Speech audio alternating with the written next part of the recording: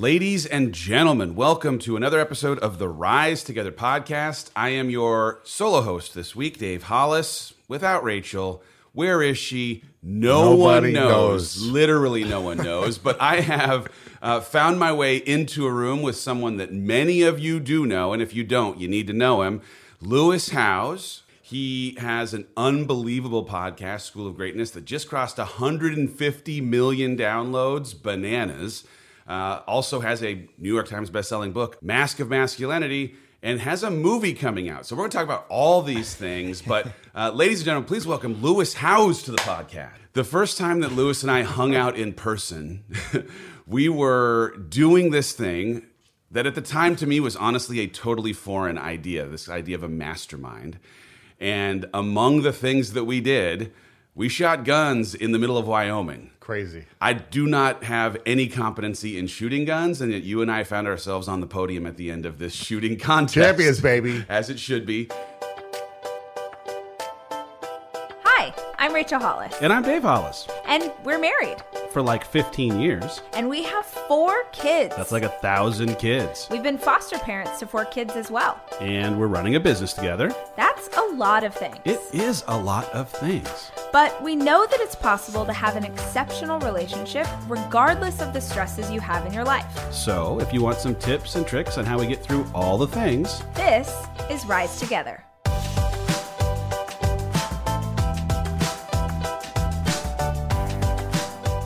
We actually met before that, That's right, we did.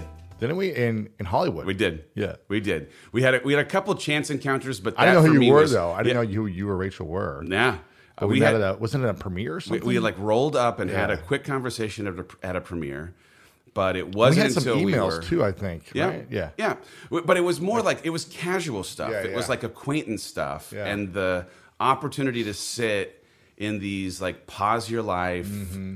get away from the distractions of every day, and lean into creating a table where you're Mm-hmm. bringing people together that might push you to think differently, challenge Yeah. you to be maybe more courageous than you sometimes are in pursuing your business or your life. That was a setting where we got to know each other well, which is great. I mean, let's start there because this is Rise Together, right? It's a relationship podcast, but here we are in real time sitting in Puerto Rico around a table where there are people who have just a wild diversity of experience, many of whom are stronger than each of us in certain disciplines of their individual business, and that coming together to have their expertise rub off on us is a thing that we're doing now for the third time together. And I've done it before. I'm sure you've done other times too. But let's talk about just the idea of getting yourself in a circle of people that are going to challenge you. Well, I'll just share my perspective. My first time I did a mastermind, I was like nervous. Kind of the way you were probably the first time at the Wyoming mastermind. You Yeah. were like, I'm entering this new business space. You had this skill set that wasn't being leveraged probably in the best way because you were just repeating the same thing over and over and applying this knowledge to the same thing, but it didn't seem like it was fulfilling you. It wasn't. Oh, yeah. And you were also like, it wasn't fulfilling me, but it was like one of the biggest companies. It was so much money. And then you're like, well, now I'm going to go work essentially for my wife. Yeah. And you were so nervous about can I translate this over? Can we make money doing this? Can we do the coaching thing? We're just a book company and an event company. And you were super nervous and apprehensive of whether you should take advice on some of these things. But then you did it, and it's been amazing to watch you just blow up personally. Yeah, definitely. The first time we were hanging out was coming in with this. I don't even know what the idea of sitting around a table with strangers looks like. And Shooting guns. And yeah, we're shooting guns, we're fly fishing. fishing, we're doing there was fun stuff, but then there was also the challenge of being in a hot seat and representing honestly to people that I was just building relationships with my insecurities about what it would take. This is 2 years ago now, but it was, hey, I've just come into this space. I don't know it. I'm unfamiliar with it. All of you, you included, you've been doing this for a longer period of time. Breathe some confidence into me, breathe some perspective into me, breathe some expertise into me. And there were things that I came in to that conversation with that were just absolute blocks. There's no way that our business could think about doing something like this yet. And it was the encouragement of the crew that was like, you got to go run, man. Go chase these things. Yeah, I think the most powerful relationships come from vulnerable moments. And the most powerful opportunities come from vulnerable moments. Yeah. And at least I know from my experience, in my intimate relationship with my girlfriend, I don't think we would be as connected and as strong if both of us weren't vulnerable at different times early on. Yeah. I remember I've never really been celebrated on my birthday. My father I remember I have one photo when I was like 5 of a cake in front of me that said like happy birthday or Lewis or with candles, right? But I don't remember any birthdays where I had a cake and presents. But I have a photo of before memory, right? And I remember at one time I asked my dad, when I was like 9, 10, 11 or something, I go, Dad, why don't you celebrate my birthday? Do you not love me? Because I would go to other kids' birthday parties and I'd be like, it's my birthday. There's no kids around. There's no presents. There's no balloons, no cake. And I was like, do you not love me? And he said, of course I love you. I want to celebrate you every day. And I don't want your age to limit you from your dreams. So he sat me down and he said, this is why I tuck you into bed every night and tell you I love you. This is why I come home from work and I take my coat jacket off, roll my sleeves up, and we play catch in the backyard. This is why I do these other things. But it was like a vulnerable moment for us to get more connected. And when last year, my girlfriend surprised me with like this solo party where she decorated my entire place. I woke up to decorations, balloons, cakes, confetti. Where am I? And I was just like laughing the whole time because I was like, this is crazy. I've never had something like this. Yeah. And I sit down on the couch just like smiling like a little kid. And she's like, wait, but I'm not done. There's more, right? And she brings me this huge box and she puts it on my lap. And I open the box and there's just filled with gifts. And I'm opening these gifts like one by one, unwrapping them. And by the second, third gift, I just start bawling. For 20 minutes, I stop. I just start crying. She's hugging me. I'm like crying in her shoulders, feeling super vulnerable. She's probably like, what is going on? Yeah. You know, it's like, did you not like the watch? Exactly. And I remember just being like, no one's ever done something like this for me. Yeah. Been this like giving, this loving. And I always feel like I'm giving to so many people. And it's not like I needed it, but it was just like a vulnerable moment for me to receive something like that.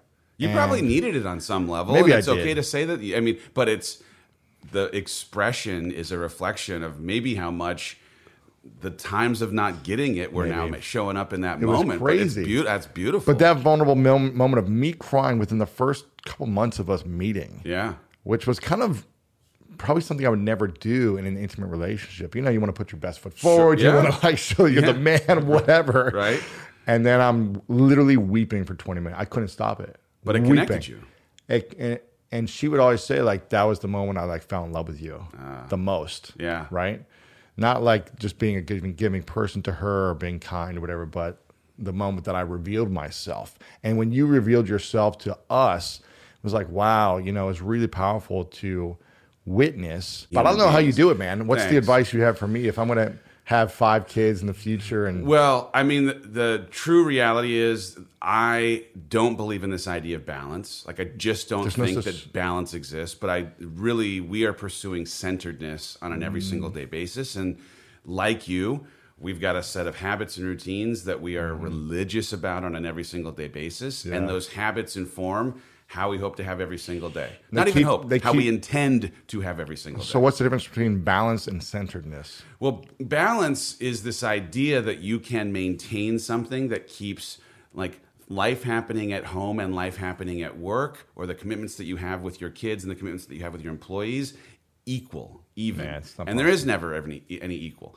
On the whole, yes, like I'd love to get to a place where balance on the whole is possible, but any given day or any given week, the world does not bend to making balance a possibility for our lives. And so in real time, I'm out of town. Rachel's out of town. My niece is hanging out with our kids for a single night while we finish up this time together in Puerto Rico. I got to get home tonight because there is, me as the person who's going to be there tomorrow. But knowing that, hey, we're going to have times where we have to run faster and it forces then, if you know that you're going to have to run faster at certain times for work, then you have to be even more intentional in how you're going to connect with each of the individual kids on the times when you're not doing that. So my best and biggest advice is I came into fatherhood thinking I'm going to be a dad like my dad, who is amazing, and universally have a relationship with my kids that is static across all four. And my kids are wired wildly differently. Some want to hang out with you more. Some want to be alone in their room more. Yeah, they're just even wiring, right? Like my oldest son and my middle son and my youngest son, they are into entirely different things. My youngest son is the outdoorsman, adventure, wants to like not really do anything that doesn't involve running outside, being outside, playing outside. He's the Cub Scout guy. Middle son, he is crazy about sports. Like, so he and us, like, we're out there with the catch or kicking balls into a soccer net or whatever it might be. And my oldest son he has zero interest for sports, but he is wildly into theater, musical theater. He's really into, like, the things that he can do inside of, like, a scholastic window space. So when we hang out, having individual time with each of them and meeting them where they need to be met, that's 100% the most important thing. What do you think's been the biggest challenge over the last couple of years? I'm trying to get advice for my future. Yeah. I don't know how you do all the kids, and then how do you have time together when you're both overly busy on an extremely unbalanced way? Yeah. Well, how do you stay intimate? We have some. How do you rise together? Right. So, there are some mandatories. There are some like absolutes every single time when we're in town, when the business affords it. We have dinner every single night around a dinner table without technology at 6:30 p.m. That's cool. Like, it's just a standing when you're thing. all in the same place. Yeah, when we're all in the same place. And here's the thing, as much as there's chaos and craziness, we're actually in the same place way more than we're not. Oh, that's good. So good news. And even if it means like, one of us, Rachel or I, have some event or thing that we have to go travel and do, the other of us is hosting that family dinner around the dinner table at that time. Technology in our house has really strict limits because, God bless my kids, any kids, they would be on those devices all day, all the time. So at 7 o'clock, the technology goes off, and they have then that window of time where you want to read a book, you want to play a board game, you want to, like, my ability to connect with my kids, just because of when school starts and how work ends, it's really confined to what happens between dinner and bedtime. Wow. And so, we're having dinner intentionally on an every single night basis, every time we can, forcing conversation. They don't even, they're not really offering necessarily. So we have to do a best part of your day, worst part of your day, or give me the 3 things that you're grateful for. Like, we kind of try and mix it up, but there's something conversationally that's pulling at a thread that maybe reveals a little bit of what's actually happening in their life. And then you transition into the evening, and the evening, honestly, is there a way to meet them in something that they are excited about, so that whatever they were unwilling to reveal at the dinner table, now that you're talking about Fortnite, we're not playing it. Now that we're playing a board game that they've picked, is there a way potentially, now that they're doing what they want to do, that they might offer? Yeah, and then Billy, that kid, he was doing this at school, and I asked some follow-up questions like, who's this Billy? Where does he live? Do I need to talk to his parents? But it just, you have to be intentional. And for Rachel and I, we have a standing date night, right? Every single Thursday night, no matter what, it is a thing that we do, especially in the last couple of years while we have had to learn how to work together, which has been the best and hardest. Wow. We've had plenty of date nights where we love each other more than we like each other, because sometimes we've had really hard conversations all day, but we are committed to intimacy as an important part of our relationship and the consistency of connecting in a date night. Wow. So we're doing it. That's great, man. No matter what happens with how crazy your schedule gets, once you introduce children, identify the things that are like the most important parts of your relationship values, and then have a calendar that's a reflection of it. Yeah. It's not Schedule gonna happen, things in. Right? Schedule things in. It's not going to happen every week, but schedule things in. Yeah, that's right? great. One of the things for us as a couple that has been unbelievable for pushing us closer together is chasing physical challenges together. We went and did that mountain climbing thing with Jesse, and it was bananas. I know you've done it a couple of times. I'm running a marathon here very, very shortly, and we've been training together for that marathon.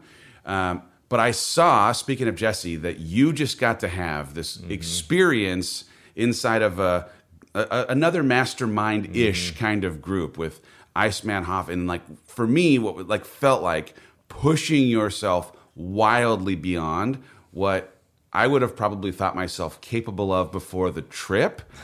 Just tell people a little bit about what you did, because I was so fascinated by it, but like the power of your greatness emerging in environments where you're pushed beyond your limits. So I always want to challenge myself every year and do something physically and mentally different or challenging. Like Jesse's 29029, I did that the last couple of years. And I'm not into the Ironmans yet or the marathons yet. So I'm like, okay, what's the thing that is uncomfortable, but I still want to do? Because I just don't want to do a marathon for me. I'm Clydesdale, man. I'm too big for that. I don't know how you do it. So I interviewed the Iceman, Wim Hof, for twice. And the second time was a year ago. And his son was there who runs his business. And afterwards, they were like, we really like you, Lewis. We really like doing this. Like, thank you. Like, we'd love to do more stuff. And I said, it'd be great to bring a group of influencers to Poland and experience this with you. If someone doesn't know who Iceman Hof is. So Wim Hof is this guy from the Netherlands who has broken something like 20-something world records for cold ice challenges. Like, he'll hold his breath under the water for the longest, under ice water, freezing ice water.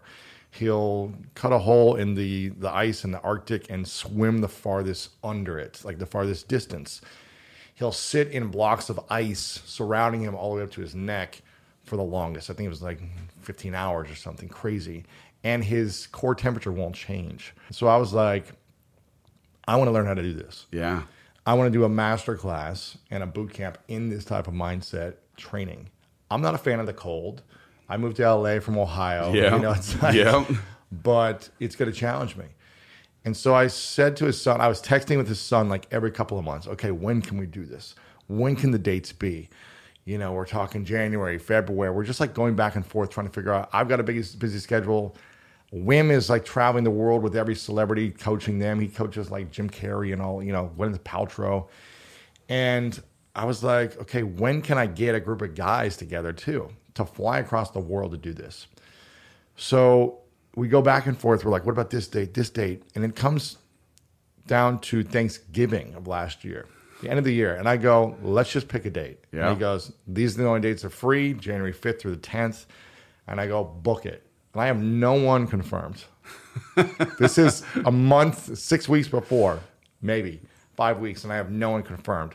And I just start texting people the whole weekend. I text maybe like 18, 20 guys, and 13 of them confirmed like quickly. So crazy. And I go, you got to make this happen. And so for whatever reason, whether it was like the holiday season and people were just like, yeah. And I was like going hard. This is a new year, new decade. We're going to train our mind and our bodies to overcome any challenge that comes our way. You're going to become superhuman. I was good at selling it, right? Yeah. And they were excited about it. They knew the power of Wim Hof. And these were guys like Aubrey Marcus, Jesse Itzler, Mike Posner.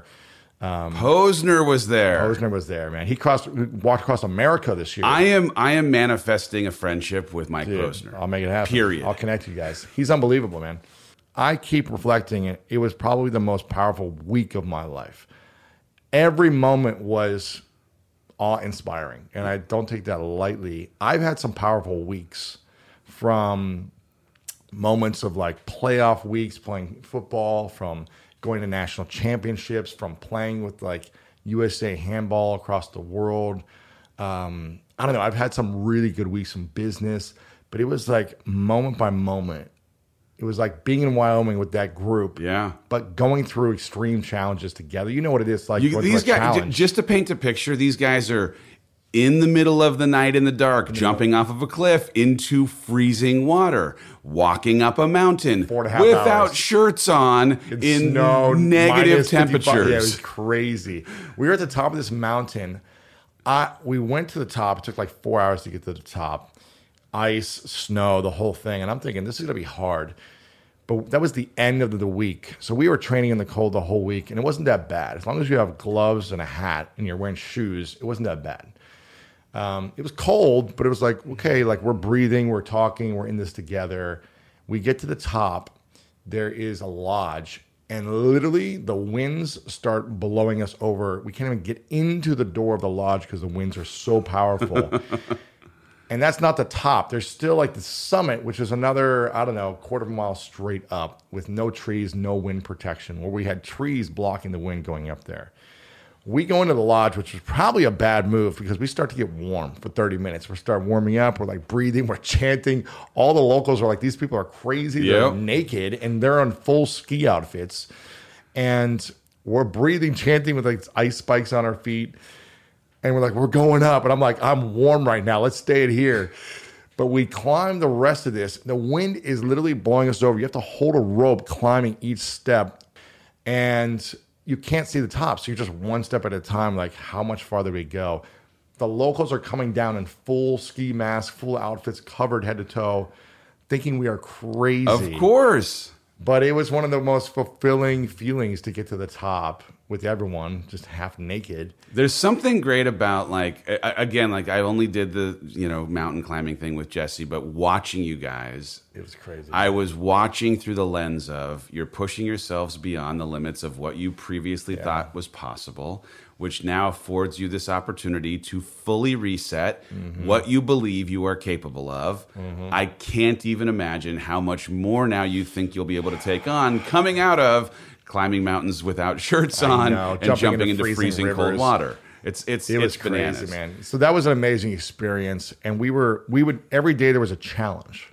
There was breathing for about an hour and a half, like teaching us how to breathe, teaching us how to hold our breath without air. So breathe all the way out, hold for as long as you can, teaching us about the mind training. It was just crazy to do it in a room full of people with 13 men going through this experience. It was so magical. And then we'd go out and do some ice challenge later. So we had all this time in between the breathing and some ice challenge where we'd connect for a few hours. Mike Posner's playing music by campfire. We're all just sharing and opening up. It was crazy experience. I was training for this marathon last weekend, and I hit this point where, man, it was way more mental than it was physical. And Posner's "Live Before You Die" comes on, and if you haven't heard the song, it's a fantastic song, but like he is embodying in real time this mantra, this belief in like, I'm going to live before I die. Jesse Itzler's got his building his life resume. Yeah. You guys are doing these things. It's happening against the backdrop of, I know you interviewed Kobe, right? Like Kobe dies unexpectedly. It changes the way that humanity is contemplating mortality. But is like some of this, like, is there a part of you now that's like, man, renewed sense of urgency to live? It was I mean, it's been one of the most challenging months for me. But for some reason, that training in Poland really armed me with a protection or an ability that I don't feel like I've had before. Last year was really challenging in its own ways. This last month for me was just challenging. My girlfriend moved to LA on Christmas Day by essentially force because we were supposed to come a few days later in a more relaxed state after I met the family in the middle of Mexico. She's from Mexico. And she had more time to pack. But we moved on Christmas because our dog broke its leg Christmas Eve. Oh, man. We're in the middle of the animal hospital at like midnight Christmas Eve. So we make a decision last minute. Okay, let's book a last minute flight to go back to LA so we can get proper surgery and care there. So we don't have Christmas with her family. We leave at like noon. She kind of grabs a couple bags, throws some stuff in it. She doesn't have her stuff. She goes away for a job on New Year's Eve for a few days. Then I go to Poland for a week. So she's kind of left alone in LA with no really Welcome to LA. Welcome, like we're going to have an amazing life together, right? Right. It was an experience because I knew it was going to be a challenging transition for someone to move cultures, move countries, move their life, stop a career where they were at the top of their game and live with me. But I didn't know it was going to be this challenging. Yeah. But the experience that Wim Hof created has armed me with a patience that I've never had before. Ooh, that's good. Like divine time, man. It has been because I am like, normally I would just be like, what? You don't understand me? And I would get defensive, but I'm just like, okay, let me listen. Yeah. Let me learn. How can I be more compassionate? How can I be more patient? And my life has been turned upside down with this dog, recovering, with her moving and figuring her life out and figuring out a new identity with me. And then Kobe died, right? Kobe died 2 weeks ago. And then she had 3 days later, she bought a house for her mom in Mexico and has been renovating it for the last 4 months. And there's been a crew of 5 men working on it. 4 of the 5 men died in a car accident 3 days after Kobe. Oh my goodness. In cartel gunfire. Oh my goodness. Mexican cartel gunfire. So it has been a month of craziness. Crazy. And when Kobe passed, I literally sat in front of the TV for 2 days and watched ESPN. Everything, yeah. I was like so heartbroken. He messaged me on Instagram telling me, he followed me on Instagram after we did the interview with him, which I was like, you only follow a few hundred people. You don't need to follow me. And messaging me about how inspired he was. He wants to do more stuff together. I was supposed to interview him again a couple months prior because he had a book coming out. And I was at my event in Ohio, and it was going to have to fly back. It was going to be really hard timing. And I was like, I'm going to do more stuff with him in the future. Yeah. And unfortunately, I didn't have the opportunity, but I did get a chance to meet him. And he was probably one of the most, I always said before he passed that he was my most inspiring interview because of how I met him. I met him, it was like 6:15 in the morning when I got to his office. The night before, the PR team reached out and said, hey, Kobe's got a podcast for kids coming out. We want you to do an interview. But he's only free something like 30 days out. Can you do it then? And I said, call them back. The person who was on my team, I said, call them back and do not hang up the phone until you say, we'll be there first thing in the morning. Yeah. Because if we schedule this 30 days out, it's not going to happen. Yeah. We need to do this now because the podcast has just launched. We've got to do this now. Do not hang up the phone until you commit till tomorrow morning with them. So they commit, and I'm like, awesome. So I'm going to drive down to Orange County. I'm going to get there super early. I get up at 5 a.m. I drive down there, get there like 6:15 in his office. I'm thinking it's supposed to be an 8 o'clock start. I'm like, I'm going to get there super early, be set up, be prepared, have everything ready. And the assistant's there early to let me in because I said, I will be there at this time. So they get there early to let me in. Now, it's a big office space. They say, here's a place where we typically do interviews. I didn't like the space. It didn't look good. So I said, can I walk around the office and see if there's a better space? She said, sure. No one is in this office. I'm walking around. She's turning on the lights. There's a hallway that goes all the way down at one section with windows into offices on each side. Now we walk down, and all the lights are turned off on these windows. And we walk back because I didn't like the area over there. And I glance over to my left as we're walking back in the hallway, and I see a shadow in the back of this dark room. And I was like, it's Kobe. Like, he's here. I was like, I didn't think anyone was there. Yeah. And I go to the assistant, I go, is that Kobe? And she goes, yeah. I'm like, he literally was like this. He had his hands like this. He was sitting at his desk in the back of the room, lights off, no computer screen on, no phone in his hand, just sitting up, dreaming. I go, wow. What is he doing? It's 6:15. She goes, oh, he's been here for an hour. And I go, what? Now, this guy has 5 NBA championships, an Oscar, more money than God, essentially, and one of the most iconic athletes in the world. And I go, why is he here at 5:15 a.m.? She said, oh, he was working out with his daughter at 4. Oh, the one who passed as well. Yeah. She's like, he was working out at 4, and then he gets here. He's always the first one here. I go, what? Man. This is a 40-year-old man who has nothing to prove. Wired for it. And I go, and he sat in there for the next hour and a half until our interview. And the lights finally came on 15 minutes before our interview. I couldn't see inside there because I was just a little bit away to be able to see him, but I saw the lights were off the whole time. I'm setting up. I've got everything ready. Now I'm sitting in my chair like this, and his office is kind of in the corner over there, so I can see the lights are off. But there's no movement because he's in the back, hidden. I'm just waiting for the lights to come on, waiting for this figure to come out for an hour and a half. People are coming in now. There's some commotion in the office. Lil Wayne was doing an interview with him right afterwards. So there's like 20-person production crew setting up in another corner, and me and my like one camera and a couple of mics. You know, it's like this little podcast. It's like this huge production over there. And I'm just thinking, this is crazy town. Now the publicist comes up to me and she says, "You've only got 20 minutes. Here's a list." It was literally like a 2-page list of everything I can't talk about. From his past to his parents to this to that. Yeah. You cannot ask these questions. I'm like, and she's like, "We've got a hard cutoff. Lil Wayne's right there, like getting ready. Good luck." Yeah. She's like, "Here you go. He's coming out in 3 minutes." Like it was timed to perfection. Yeah. The lights come on. He comes out literally like 3 minutes before we start. And I know I've got 3 minutes with him. And I say, I've got to find a way to connect with this iconic figure in 3 minutes to make sure that we get the best interview possible. Yeah. Because 20 minutes is not enough time, as you know, Yeah. to get anything out of anyone. You can ask 3 questions, and that's 20 minutes. Yeah. And I remember saying to myself, like, I just got to connect to his heart. So right away, I just said, "Hey, man," you know, he shook my hand. He was like, "Thank you so much for being here." And I said, "I just want to acknowledge you because I have a lot of Olympic friends. I play in the USA handball team, and I have a lot of Olympic friends who say that you're always so giving during the Olympics. You walk through the food court at every time at the Olympic Village. You say hi to everyone. You take photos with everyone. You go watch other people's sports. You're cheering people on. I just want to say it's like the coolest thing." And a lot of my friends say it was the greatest memory of the Olympics because of you. And he was like, "Man, it's so kind of you to say.